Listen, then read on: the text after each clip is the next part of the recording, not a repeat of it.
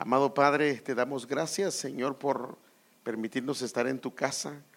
Gracias por permitirnos venir delante de ti, Señor, y adorarte, Señor, bendecirte. Pero queremos suplicarte, Señor, que por favor nos des la gracia que solamente viene de tu presencia, la sabiduría, Señor, que viene de ti para compartir tu palabra, y también que puedas abrir, Señor, el corazón de tu pueblo para que aprendamos más de tu palabra y también podamos ver el meollo de las cosas que necesitamos aprender. En el nombre de Jesús te lo pedimos, Señor, y te damos las gracias, Padre. Amén. Como sabe, he estado tratando este tema, murallas de salvación, y si se recordará, le he estado explicando de que ninguna ciudad en la antigüedad debería de tener muros. Era un muro exterior que era pequeño y un muro interior que era un muro más alto. Y el enemigo, la idea era botar los muros, porque al botar los muros la ciudad quedaba desprotegida y quedaba a expensas a que el enemigo hiciera lo que él quisiera con la ciudad. Entonces hablamos de que el hombre también tiene muros, y el muros es, vimos por ejemplo ejemplificándolo con el tabernáculo. Vimos también que los muros pueden ser la verdad, pueden ser la justicia, y estuvimos viendo varias cosas de esas, pero yo creo que esas ya las revisamos y vimos la importancia de que haya necesidad de muros en nosotros. Entonces Dios pone una protección específicamente de muros en medio del mundo, porque hermanos, el mundo es tan poderoso, pero tan poderoso, que si el Señor no pone muros, la verdad es que podríamos en alguna medida caer en el sistema que hay en el mundo viviendo dentro de la iglesia. Y por supuesto esto es muy dañino porque puede hacer estragos, porque fíjese que ese es el problema que hay como creyente, que uno corre el peligro de vivir una vida que, es más, la Biblia lo dice, que al final de los tiempos uno de los problemas que iba a haber dentro de la iglesia es los principios tan bajos, los estándares tan bajos, que la Biblia le llama a esa iglesia una iglesia tibia, o sea que tiene un paso en la iglesia, pero también tiene un paso en el mundo, porque el mundo se ha vuelto tan atractivo que le es difícil poderse desligar de ahí, aunque la Biblia dice salid de ella, pueblo mío, pero es un poco difícil, porque en alguna medida, por la poca entrega al Señor, hay una atracción hacia el mundo en alguna medida. Ahora, este sistema del mundo lo que hace es que establece maneras de conducta, maneras de proceder que no son, la mayoría de ellos, bíblicas, porque la Biblia dice que del mundo viene la pasión de la carne, del mundo viene la pasión de los ojos, del mundo viene cosas que al Señor no le agradan, pero que si nosotros no estamos bien enfocados y no hay muros, eso nos puede en alguna medida afectar y hacer daño, y podemos en alguna medida acceder a ello. Ahora, como le he hablado en otras ocasiones, la Biblia usa muchas figuras, porque las figuras en alguna medida, como son gráficas, nos hacen entender algunas cosas que espiritualmente no las podemos ver. Por eso es que se recuerda que el Señor le comenzó a hablar a Nicodemo, y él le dice: si yo te hablo cosas terrenales y no las entiendes, ¿cómo vas a entender si yo te hablo las espirituales? O sea que las figuras lo que hacen es entender muchas cosas, mucha manera de cómo el Señor procede. Y en estas figuras el Señor nos muestra cómo nos guarda de un sistema del mundo, pues. Entonces, déjeme mostrarle una. En el Salmo 98, versículo 7, el Señor compara al mundo con el mar.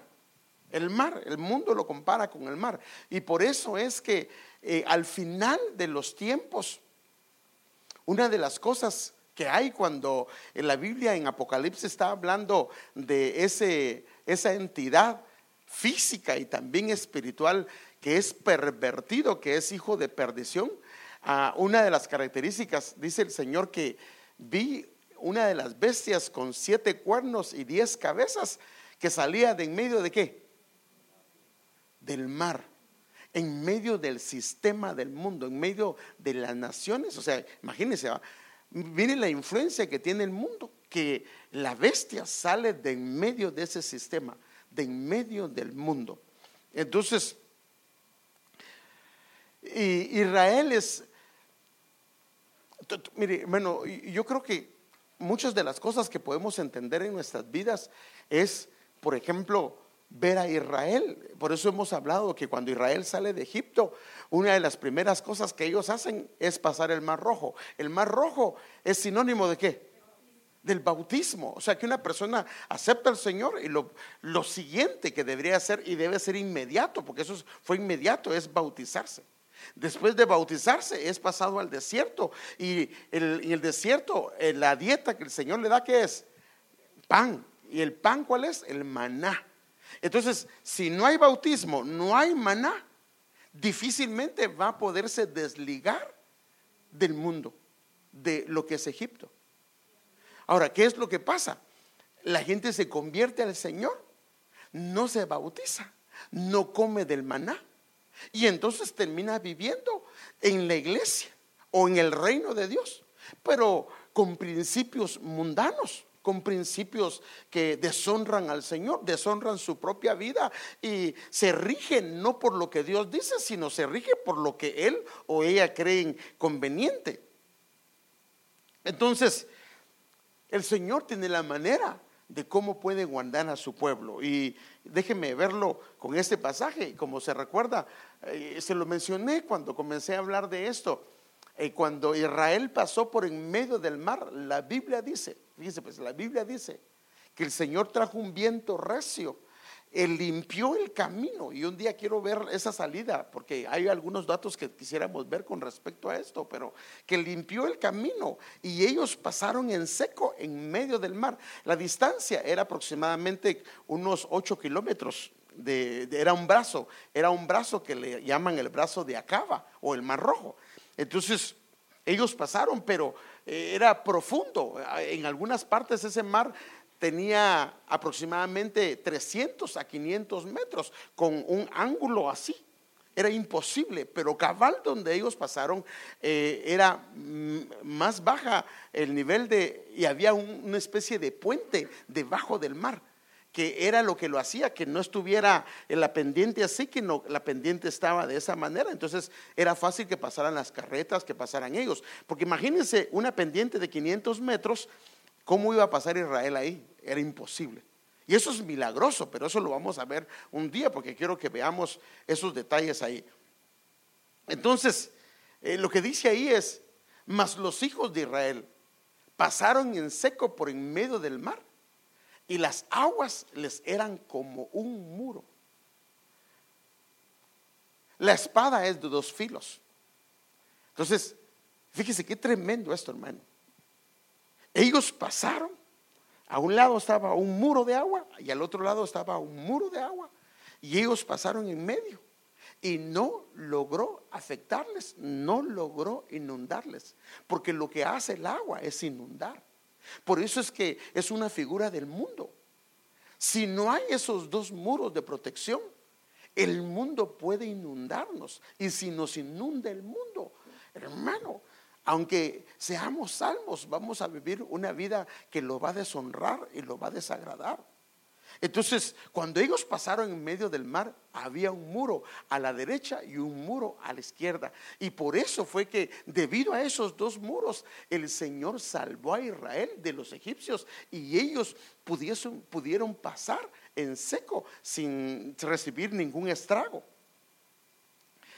Entonces, los muros son necesarios para guardarnos del sistema del mundo. Si no hay muros, el mundo nos va a negar.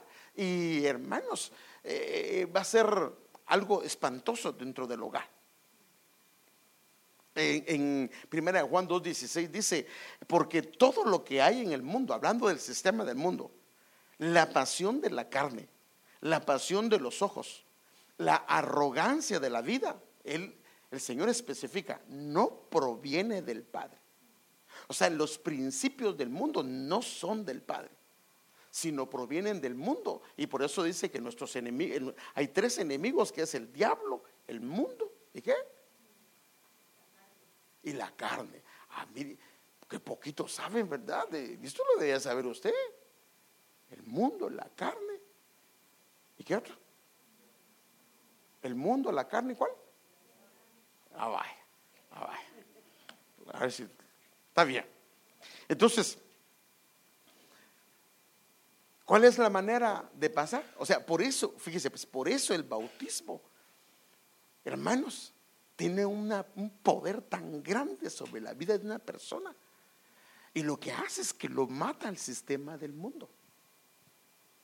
Una persona que no se bautiza le va a costar eso. Entonces, mire cómo Dios en su gran bondad nos pone. Entonces, vemos otra vez dos muros, dos murallas. Dos murallas para una ciudad, dos murallas para el camino. Para caminar en el Señor se necesita muros. Si no hay muros, si no hay límites, va a ser un problema. Entonces, hay un llamado de parte de Dios para vivir en justicia. Y esto no es opcional.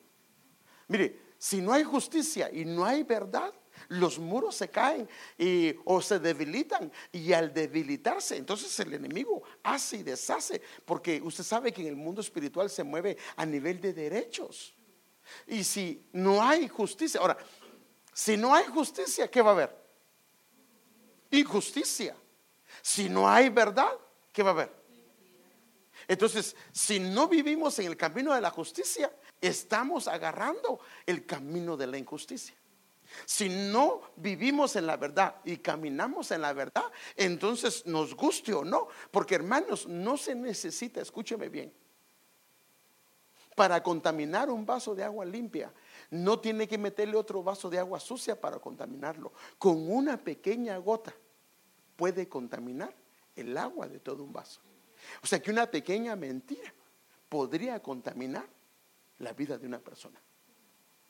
El problema es que es lo mismo que le estaba diciendo. Como vivimos en medio de un mundo, de un sistema del mundo, que la gente miente y que la gente pues, se siente, hasta el creyente hasta se siente cómodo mentir.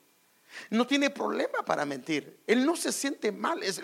Ahora, lo más triste es cuando el creyente ya no le afecta en su corazón, ya no se siente mal. Y por eso decíamos, a veces le mentimos al esposo, le mentimos a la esposa, le mentimos a los hijos, le mentimos a los hermanos, le mentimos y a veces a Dios mismo le mentimos, porque le pedimos algo con una intención completamente diferente y le hacemos promesas que ni siquiera son ciertas.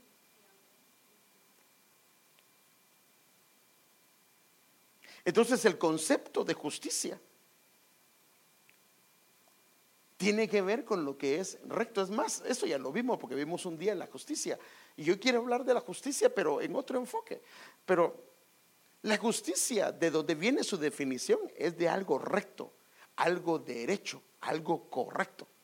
Entonces, ahora, porque hay muchas cosas que dependiendo cuál fue la información que nos metieron, nosotros las vemos bien, pero ante los ojos del Señor no están bien. Un ejemplo. Yo le he contado que eso me impresionó, que un día el evangelista Héctor Dubón, él contó que tuvieron que liberar a una muchacha, porque desde niña la mamá la llevaba a robar. Desde niña, desde muy niña, a robar. Y entonces ella, cuando ya era grande, le decía a la mamá: vamos a trabajar. Pero el trabajo para ella, ¿cuál era? Robar. Entonces la niña, eso para ella, como esa era la manera de vivir de su mamá, la niña no se sentía mal si le quitaba el salario a alguien de toda su semana, no le importaba. Al contrario, se sentía feliz que le fue bien en su día de trabajo. No, hermano, es que ahora, en ese caso, la justicia de ella estaba distorsionada y hasta un demonio o un espíritu inmundo, porque la tuvieron que liberar, había tomado posesión de eso. Entonces la justicia nuestra, muchas veces cuando la comenzamos a acercar a la luz del Señor, nos damos cuenta que hay una parte de la Biblia que dice que, así dice, es un poco fuerte ese pasaje, que vuestra justicia es como trapo de inmundicia. Y hay una versión que dice vuestra justicia, o sea, hablando, la justicia que ustedes tienen, está diciendo el Señor, es como trapo de menstruo o trapo de menstruación. O sea que para ellos era justicia, pero como Dios lo miraba, era como un trapo inmundo. Su justicia no era una justicia correcta. ¿Por qué? Porque no era de acuerdo a lo que ellos creían correcto. Por ejemplo, el Señor abominaba las pesas falsas. Entonces venían ellos y hacían negocios, vendían, por ejemplo, 5 libras de maíz, y la otra parte que estaba en la otra parte de la balanza no tenía 5 libras, sino tenía 4.5. Entonces cuando medían, el cabal medía, se quedaba balanceada la pesa, pero estaba mal. Y el Señor dice: yo abomino las pesas falsas. Pero la gente decía: bueno, es que la única manera de competir con la competencia, pero desagradando a Dios. Entonces lo que estoy tratando de decir, hermano, es que la justicia no tiene que ser en base. Por eso es que cuando no hay una renovación, mire, con todo respeto, si la gente no lee la Escritura, difícilmente tendrá una renovación en su mente de todo lo que nos sembraron en nuestras vidas. Por eso yo le sugiero, de verdad, hermano, venga a la doctrina, porque ahí puede hacer preguntas. Venga, usted quiere, hermano, sacar todos los rudimentos que nos metieron, porque, hermano, nos metieron mucha información aún dentro de la iglesia que no es de Dios.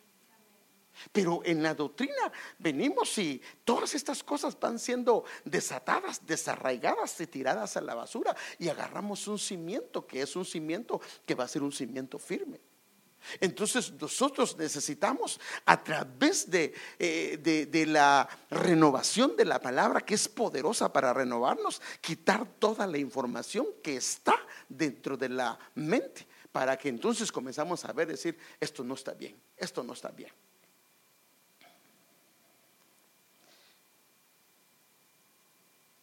Entonces, ¿cómo es la verdadera justicia?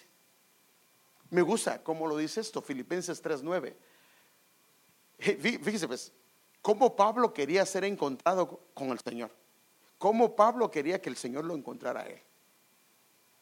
Es más, él dice que él era un hombre que era irreprensible en la ley, ¿sí o no? Así lo dice él, él era irreprensible. Y la palabra irreprensible significa que nadie le podía poner el dedo, nadie. Pero para Pablo entendió que eso era una justicia de obras de la carne. Entonces dice: y ser hallado en él cuando el Señor venga, no teniendo mi propia justicia. O sea que hay una propia justicia que no necesariamente es la justicia de Dios.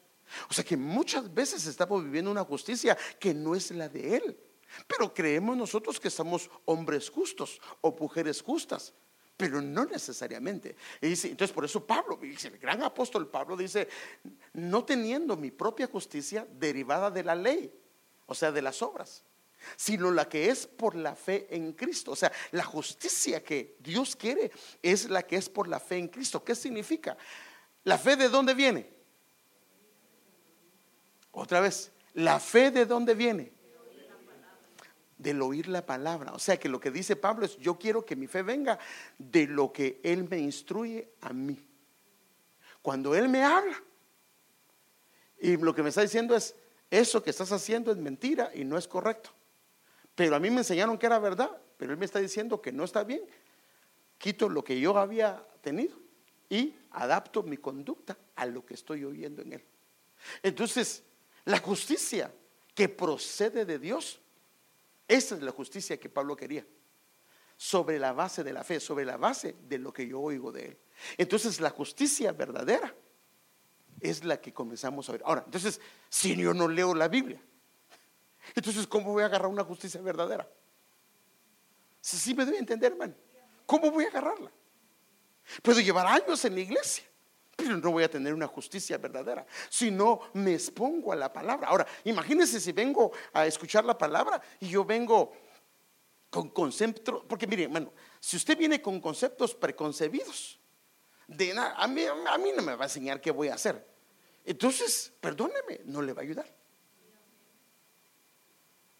Yo ya le contaba a usted que cuando yo no vengo de Ebenezer, yo no nací en Ebenezer. Y predicaba la palabra del Señor, estudiaba la palabra del Señor. Y cuando vine al ministerio de Ebenezer, comencé a tener conflictos por la doctrina. No el mensaje que se predica, sino por la doctrina.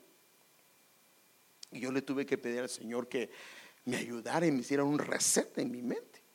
Y comencé con la doctrina como que era un niño nuevito, hermano. Y a comenzar a comerme las instrucciones básicas, doctrina básica, doctrina avanzada y todo lo demás. Porque me di cuenta que era la única manera. Porque si no, les voy a predicar algunas cosas que creemos y las que yo tengo conflicto, no se las predico. Y entonces le estaría dando las cosas a medias. Entonces, nosotros cuando nos sentamos, y yo lo felicito, hermano, mire, yo lo felicito. Sé que el miércoles, mucha gente en las iglesias ya los miércoles ya no van, entre semana ya no van, ya se acostumbró al domingo nada más. Y decía alguien, por eso estos hermanos son Kadosh.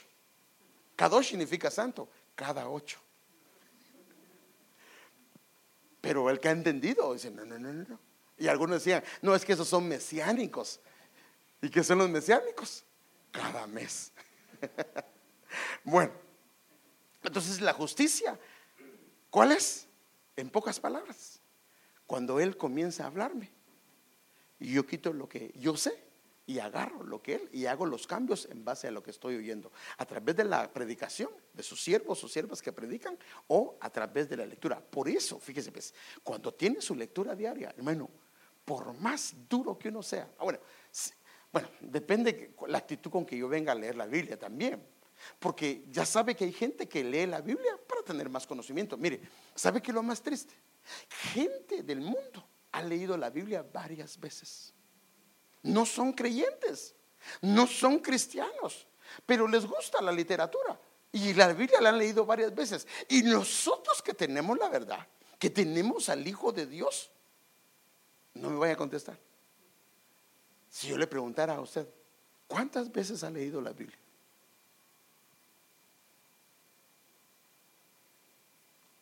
¿Cuántas veces me contestaría? Hermano, si usted tiene unos 2 años de ser cristiano, ya debe haber leído mínimo una vez toda la Biblia. Si tiene unos 20 años, por lo menos unas sus 10 veces toda la Biblia. Y lo único que nos gusta son los salmos. Ay, es que los salmos están bonitos. No, hermano, no. Los salmos son bonitos como un agregado, pero debemos de tener una lectura. Porque, mire, si no estamos igual que los niños. Levítico no, porque ese no me gusta. Entonces es como los niños, las verduras no quiero, no me gusta. No. Toda la Biblia tiene todas las vitaminas. Hay un mensaje que dio con respecto a todo eso. Todas las vitaminas están ahí. Si comienzas a comer de todo, te vas a volver en el Señor un joven, una señorita, un hermano, una hermana fuerte en el Señor. No te vas a guardar por cualquier cosa. Amén. Que no me saludó el hermano y ya no quiere venir a la iglesia. Que no me dejaron sentarme ahí, entonces ahora en adelante yo ya no diezmo. Imagínense, hermano. Que el pastor, hermano, cuando diezma, ¿para quién diezma? Disculpe, yo sé que me veo beneficiado con sus diezmos y que Dios lo bendiga, hermano. Y sus ofrendas nos benefician a nosotros, benefician a la obra. Pero usted, si lo hace por mí, hermano, discúlpeme, cuando se enoje conmigo ya no lo va a hacer. Y entonces usted se va a meter en problemas con el Señor. No lo haga por mí. Hágalo porque usted tiene un amor para el Señor, que lo ama al Señor, ama su obra, hermano. Porque mire, discúlpeme lo que le voy a decir. Desde que yo vine a esta ciudad, mi intención era trabajar y dedicarme al ministerio porque la obra era pequeña. Pero algo pasó y me metí de lleno, confiando en el Señor, teniendo solamente 8 personas dentro, y dentro de ellos 4 éramos nosotros. Pero le creí al Señor, porque yo le quiero decir una cosa: si un pastor comienza a trabajar, sí, va a sacar la obra adelante, porque Dios siempre va a sacar su obra, pero no es lo mismo. No te puede preparar igual. Si me doy a entender, hermano, no es lo mismo. Aunque Él quiera, no puede. Entonces nosotros contribuimos para eso cuando nosotros hacemos eso. Y por eso dice: hay alimento en mi casa. Y no le vengo a hablar de los diezmos, no, el Señor sabe que nada que ver con eso, pero bueno, solo se lo dejo. Entonces, la justicia en un hombre puede engrandecerlo, fíjese qué tremendo, o puede bajarlo hasta el suelo, pero no la justicia de él. Si me estoy dando a entender, hermano, no la justicia de ella. La justicia de Dios lo puede poner muy en alto. Y este versículo es impresionante. La justicia engrandece a la nación, o la justicia engrandece a un creyente, o la justicia engrandece a una familia, o engrandece a una iglesia. Pero cuando no hay justicia, lo que comienza a ver es pecado, afrenta, y comienza a volverse una vergüenza en medio del mundo. Entonces la justicia engrandece. Cuando hay justicia en la familia, justicia en una iglesia, justicia en una nación, lo que hace es que esa iglesia, esa nación, esa familia, esa persona comienza a crecer y a engrandecerse, porque comienza a caminar, hermano amado, de una manera grata delante del Señor. Entonces los que buscan la justicia es como que busquen al Señor mismo. Porque buscar al Señor es buscar la justicia. Porque es imposible que yo busco al Señor porque quiero que Él sea mi Señor y me acerco a Él, ahora Él es mi Señor, y no le hago caso. No tiene sentido. Entonces cuando le buscas es porque quieres que Él gobierne tu vida. Y si quieres que gobierne tu vida significa que le vas a seguir. Entonces aquí dice: escuchadme, los que vais tras la justicia. O sea, ir tras la justicia es los que buscan a Jehová. O sea, buscar al Señor es buscar la justicia. Porque si lo buscas es porque quieres oírlo. Y si lo quieres oír, no es para que se oiga bonito lo que te dice, sino porque muchas veces, y aquí está el asunto. ¿Qué piensa usted? Como padre, cuando usted habla con sus hijos, todo lo que usted les dice les encanta a ellos. Y dicen: qué nice mi papá. Si nunca sus hijos se han enojado con su papá y su mamá, ese papá es un alcahueto o una alcahueta, la mamá. Se lo puedo asegurar. Porque a veces uno tiene que poner paros. A veces no puedes hacerlo. Ahora, ¿le va a gustar? No, pero usted sabe que debe de hacerlo. Ahora, ¿qué cree usted? Nosotros venimos del mundo, le dimos rienda suelta al mundo, vivimos la vida loca, y ahora venimos a Cristo con muchas cosas que no le agradan a Él. ¿Cree usted que nos tiene que cuadrar el Señor a veces? Entonces muchas veces Él les va a decir cosas que no te van a gustar. Pero si tú estás dispuesto a buscarlo, a correr en pos de Él, le vas a decir: reconozco que no está bien eso. Porque, hermanos, cada vez que nos acercamos a Él, nos vamos a dar cuenta que hay cosas que no están bien. Entonces, mirad la roca, dice, de donde fuisteis tallados, la cantera, o sea, la boca de donde fuisteis extraídos. Los que van tras la justicia son los que quieren hacer lo que al Señor le agrada, y es el equivalente a buscarlo al Señor. Él es justicia nuestra. La Biblia dice que Él es justicia nuestra, y esto lo dice Jeremías 23:6, que Él es justicia nuestra. Entonces, la roca de donde nosotros fuimos tallados puede referirse, fíjese qué tremendo, al origen. Nosotros tuvimos un origen, y el origen, algunas versiones lo hablan como que fuera Abraham y Sara, porque, por decirlo así, esa piedra salió de esa roca que era Abraham y Sara. Pero la roca también es Cristo. Entonces, la roca es Cristo, o sea que nuestro origen está en Él. Y si nuestro origen está en Él, ahí es donde nosotros, por eso dice, mirad la roca de donde fuiste tallado. O sea que en Cristo es donde nosotros somos tallados, ya sea cortados para quitar aquello que no le agrada, o formados para agarrar la imagen que necesitamos. Es en Cristo que nosotros tenemos que tomar ese lugar.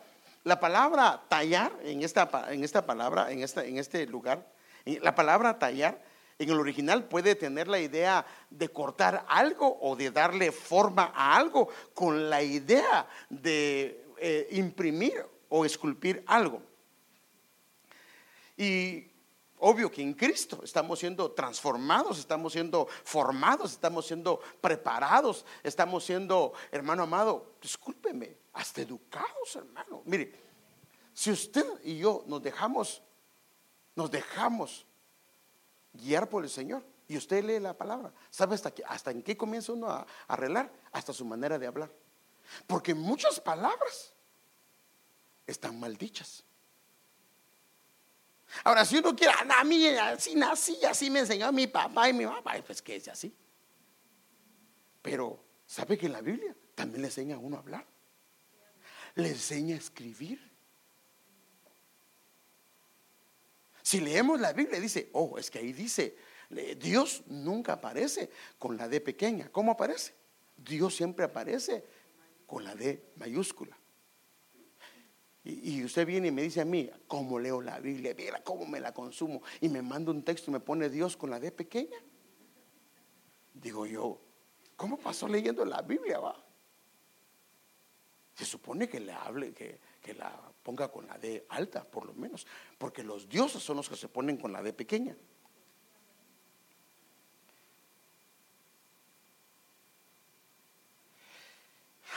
Ahora, cuando habla de la cantera, fíjese pues qué tremendo. La cantera donde fuimos extraídos, la roca es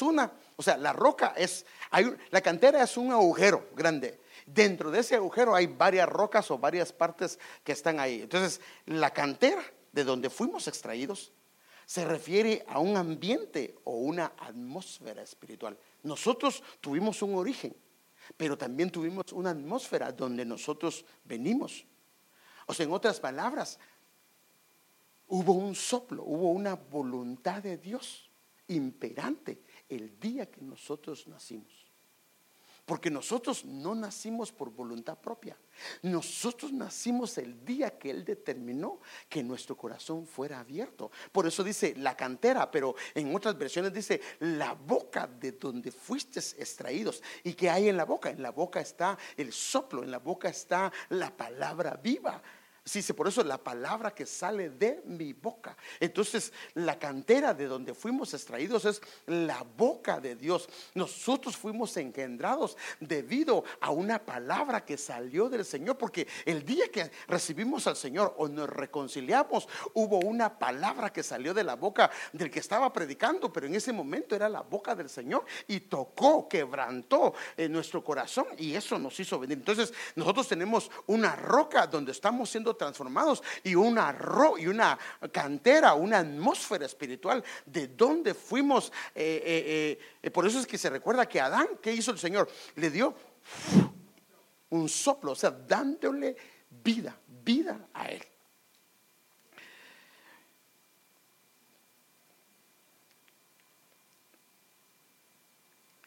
La justicia, dice hermano, si la justicia nos hace vivir como vive el mundo, no es la justicia de Dios. Porque la justicia expulsa lo que no le agrada al Señor de nuestras vidas. Estaba hablando con el hermano Alex y el joven Alex también. Mire qué dice este pasaje. Si solo hubieras hecho caso a mis mandatos.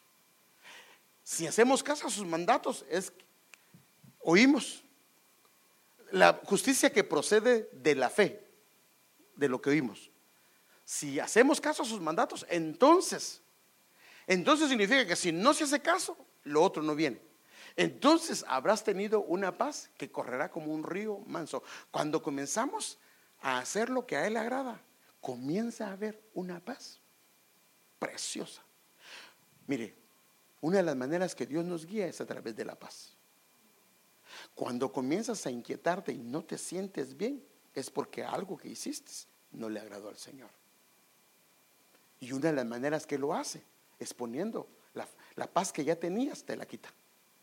Solo para que detectes que no está bien tal o cual cosa. Pero mire, y una justicia que pasaría sobre ti como las olas del mar. Mire qué dice, y una justicia que pasaría sobre ti como las olas del mar. Entonces yo me comencé a hacer la pregunta: ¿en qué puede parecerse la justicia a las olas del mar? ¿En qué puede?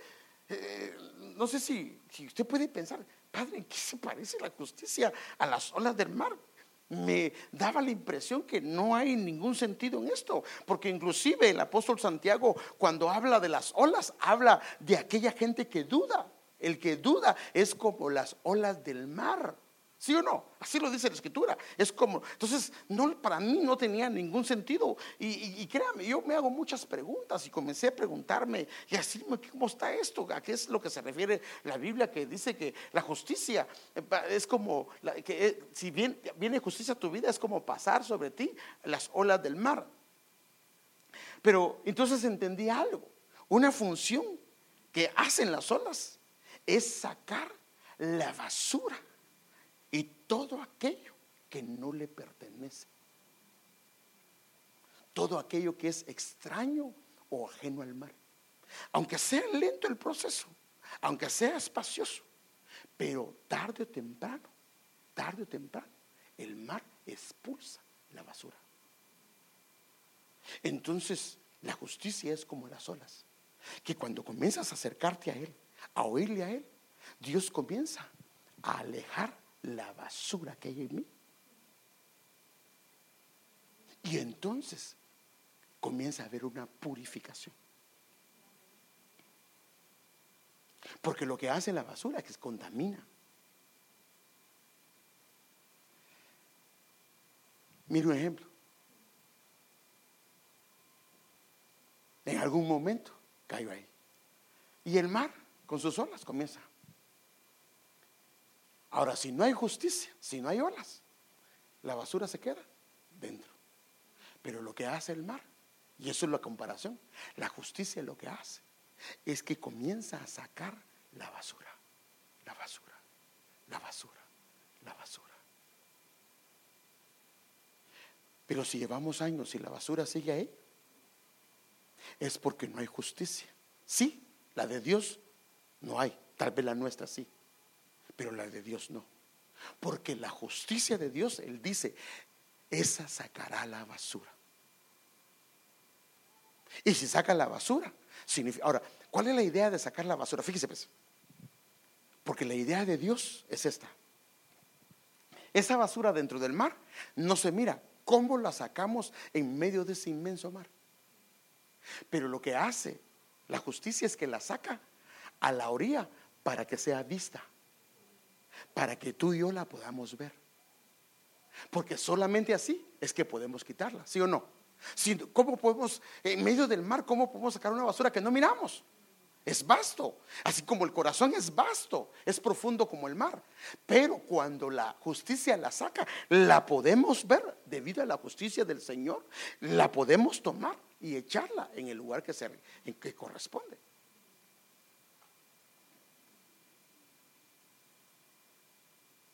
Y entonces la tierra o la vida, cuando comienza la justicia a caer en él o en ella, mire lo que dice: la verdad comienza a brotar desde la tierra. Y entonces la justicia, pero la justicia de Dios, le comienza a sonreír desde los cielos. Pero también el Señor se llama, Él es justicia nuestra, justicia nuestra, Sidkenu se dice en hebreo. La justicia, o sea, Jesús, el Rey, el Padre, le comienza a sonreír porque es un hijo, una hija que lo está agradando. Sí, y entonces dice, debido a que la verdad está brotando en él, entonces la justicia mira desde los cielos, y al ver ese proceso, sí, el Señor derrama entonces, ¿qué dice? Sus bendiciones, y ahora la tierra dará en abundancia cosecha.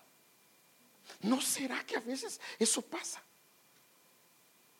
Padre, ¿por qué no me bendices? Si yo diezmo, yo ofrendo, yo trabajo en la iglesia, pero ¿no será que la justicia no está bien?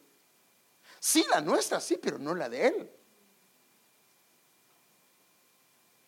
Porque aquí lo que dice es que si la verdad brota en la tierra, la justicia mira desde los cielos, y entonces sí, dice el Señor, derrama sus bendiciones y nuestra tierra dará una abundante cosecha.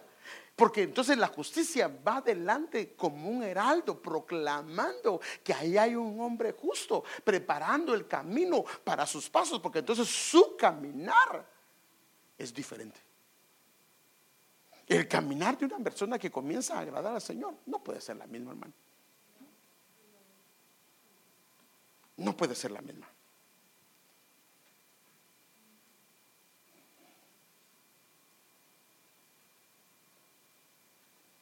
Lo que hace diferente a los que viven en la justicia.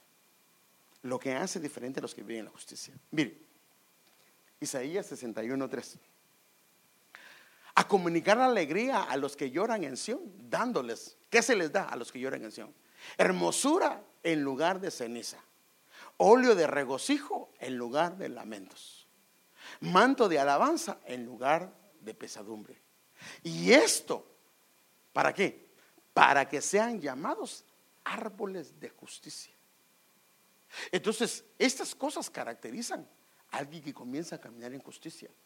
Comienza a haber un cambio de ceniza a hermosura, de lamentos o quejas a un regocijo. Acuérdese que el gozo, la alegría está en el alma, el regocijo está en el espíritu. A un regocijo en lugar de lamentos, pero con un óleo, prácticamente un aceite que está bajando, y alabanza, un manto de alabanza, algo que lo cubre, en lugar de pesadumbre, en lugar de un espíritu quebrantado. Y esto les va a hacer plantíos o árboles de justicia. Y termina ese versículo, el versículo 4 dice: y ellos, los que llegaron a ese nivel, van a reconstruir las ruinas antiguas. Ellos van a levantar los viejos escombros. Ellos van a restaurar las ciudades destruidas, y van a restaurar los escombros de muchas generaciones. O sea, esto habla de personas que ministran. Porque una cosa es animar a alguien, pero otra cosa es restaurar los escombros, o sea, el desastre que en una vida está generacional. Esa es otra cosa. Pero bueno, entonces la justicia es el precursor de un nuevo nombre. O sea, si va a haber un nuevo nombre, debe de haber justicia. No hay vuelta de hoja. Entonces Isaías 62:2, en la versión del Reina Valera contemporánea: entonces las naciones verán tu justicia, todos los reyes contemplarán tu gloria. Entonces, debido a la justicia, recibirás un nombre nuevo. O sea, en otras palabras, lo que está diciendo acá es una persona que comienza a vivir en justicia, porque el nombre habla del carácter. Su carácter va a ser diferente, va a ser nuevo. No es que yo, sí, hermano, yo he sido fiel en la iglesia, pero mi carácter no lo puedo cambiar. Entonces no han recibido un carácter nuevo.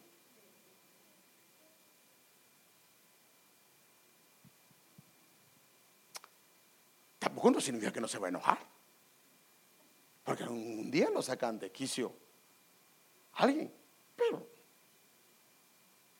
pero ya no es el mismo que era antes, o la misma. ¿Cómo es usted?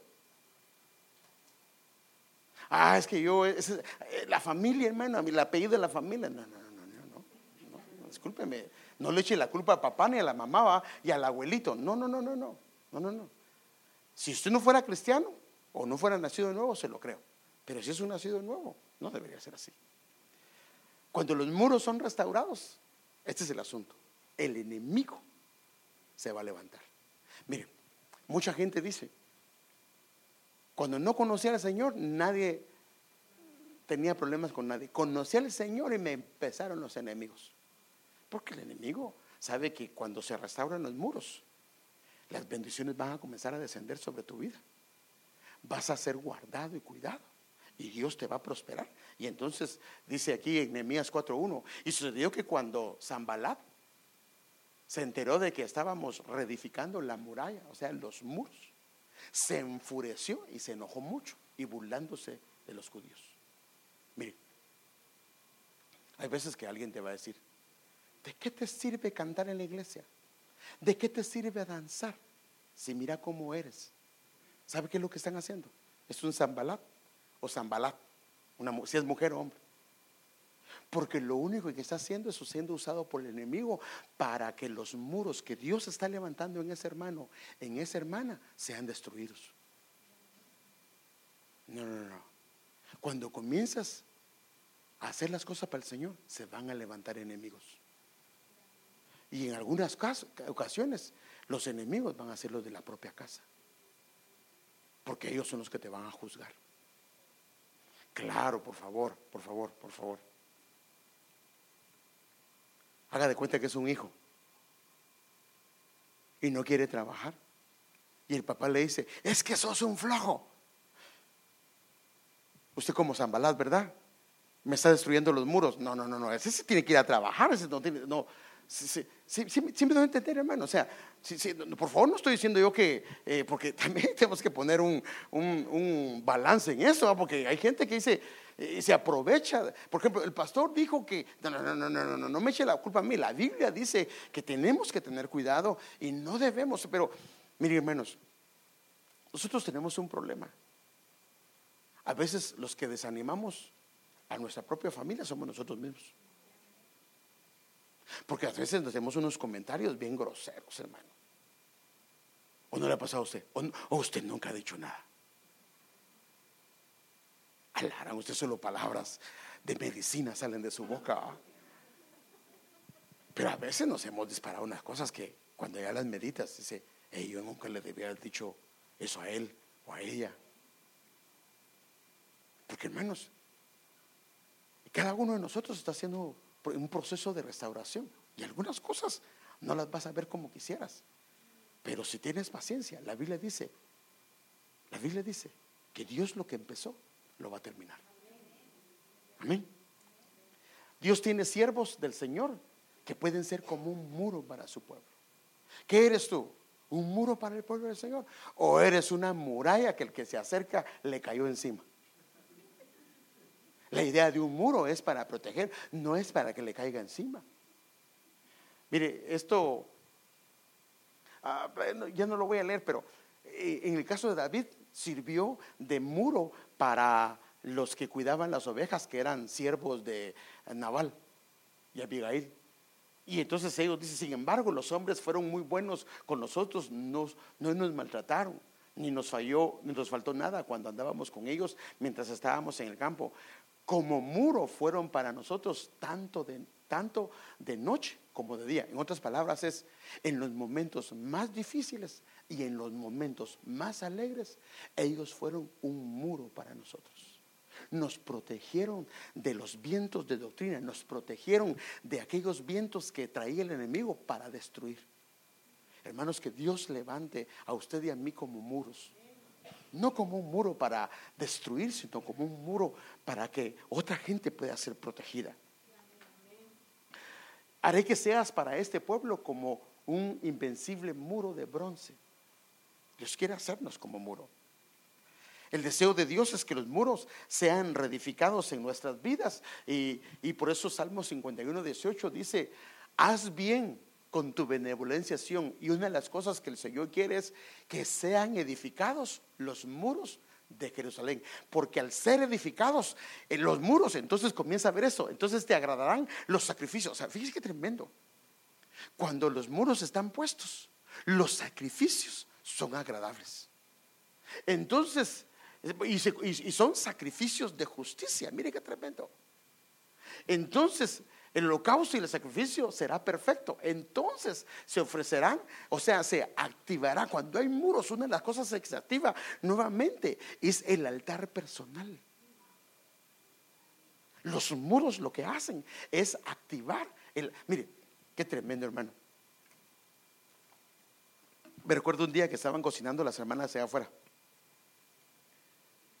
Prendieron el fuego, pero como no tenía muros de ningún lado, el fuego se les apagaba.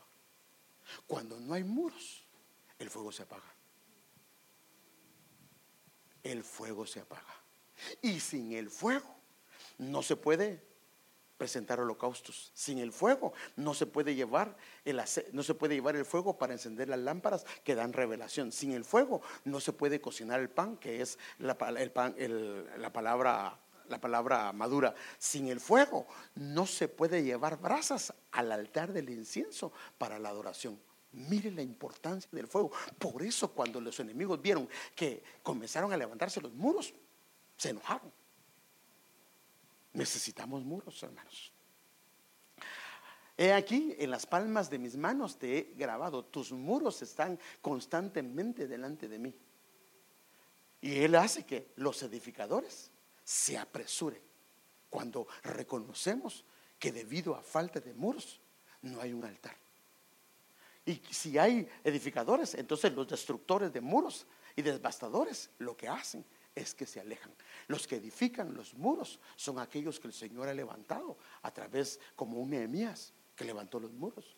Y fíjese qué tremendo, hermano, cuando los muros se levantan, entonces comienzan a ver cosas, porque encima cuando ellos dedicaron el muro, lo que hicieron fue que se puso un coro que iba hacia una parte y el otro coro hacia la otra parte, y de encima del muro ellos iban cantando alabanzas al Señor. El muro se cerró con alabanza y así se inauguró el muro. Cuando no hay muros, no hay centinelas que intercedan y alerten a su pueblo sobre tus murallas. O sea, fíjese qué tremendo, hermano. Un intercesor es uno que tiene muros. El que no es intercesor corre el riesgo que no tenga muros. Sobre tus murallas, oh Jerusalén, he puesto centinelas en todo el día y en toda la noche, jamás callarán. Los que hacéis que el Señor recuerde, no os deis descanso. Y fíjese que esto hablábamos así, no los regañé a los hermanos de la intercesión, pero les dije, hermanos, que el Señor nos ayude a ser perseverantes.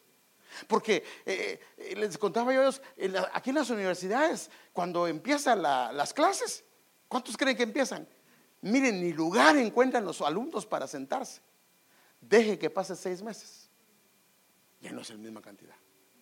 Y uno de los problemas que tenemos nosotros es la perseverancia. Empezamos bien, pero algo pasa y ya dejamos de orar. No me contesta él. A él no me... No. Si hay muros, los centinelas permanecen encima de los muros. Y con esto quiero terminar. ¿Quién habitará en su monte santo? Señor, ¿quién habitará en tu tabernáculo? ¿Quién morará en tu santo monte? El que ande en integridad y obra justicia, un muro. Que habla verdad en su corazón, el siguiente muro. O sea que la verdad y la justicia son tan necesarias, pero no la verdad nuestra, no la justicia nuestra, la verdad de Él y la justicia de Él nos van a llevar a permanecer en el monte de Él. Y hermano, ahora eso significa que necesitamos que renunciar a la justicia nuestra. Como decía Pablo, que no quiero ser hallado en Él teniendo mi propia justicia, sino ser hallado en Él teniendo la justicia que procede de Él. Yo no quiero ser hallado en Él teniendo mi propia verdad, sino la verdad que procede de Él. Entonces, hermanos, yo quiero animarlos. Ya no, creo que ahí lo voy a dejar, pero ya no más con la mentira.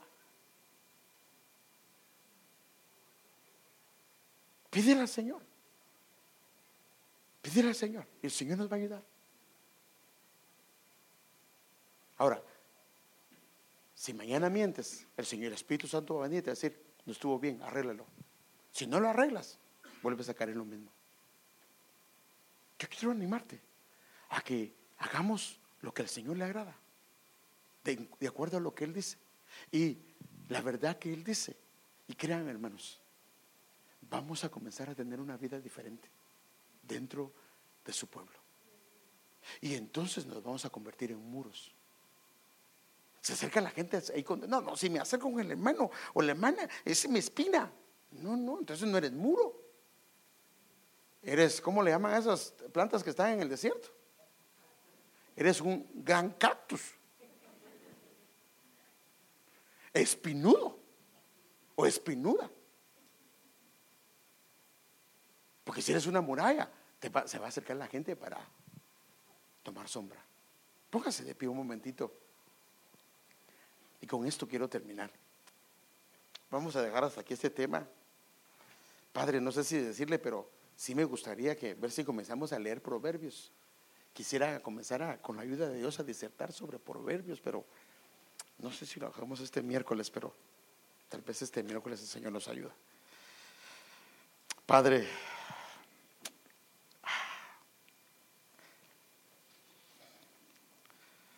no queremos ser oidores olvidadizos, Señor.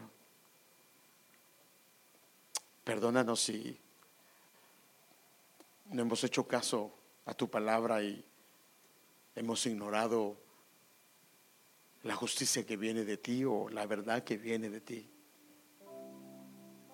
Reconocemos, Señor, que a veces queremos hacer lo que nosotros creemos que es correcto, aún sabiendo lo que tú ya nos has dado a entender. No nos permitas, Señor, vivir un camino de injusticia, un camino de mentira. No nos permitas, Señor. No permitas que nuestros hijos sean mentirosos o injustos. No lo permitas. Pero ayúdanos a nosotros los padres a decir la verdad, que hablemos con la verdad, que actuemos con justicia, que caminemos en justicia. Señor, queremos pedirte por favor que tu palabra pueda desarraigar todo aquello que no es tuyo, que no te agrada, que no es de tu voluntad. Y por favor, aún aquellas cosas pequeñas que no hemos notado, permite que cuando la justicia las saque a tierra, las podamos ver y sacarlas de ahí. Gracias por alumbrarnos, gracias por darnos a conocer, Señor, que las cosas que no están bien. Perdónanos, Señor, por cualquier actitud, cualquier proceder, cualquier área de nuestra alma que aún no ha sido tratada o trabajada. Pero queremos pedirte hoy, Señor, que nos ayudes. Y queremos empezar. Queremos en este año del renuevo, que hay un renuevo de justicia, un renuevo de verdad en nuestro corazón, desde nuestras entrañas. Porque queremos que brote la verdad en nuestro corazón y que la justicia sonría desde los cielos. Porque queremos tu bendición, no la bendición del mundo, sino tu bendición, la bendición que procede de ti, la bendición que no tiene límites, Señor. Gracias porque a veces es confrontativa tu palabra, pero sabemos que es necesaria. Sabemos que tenemos un compromiso con tu pueblo de que sea vestido, Señor, con vestiduras del cielo, Señor. Perdónanos, Señor, si a alguno de tus hijos o de tus hijas se pueda sentir ofendido.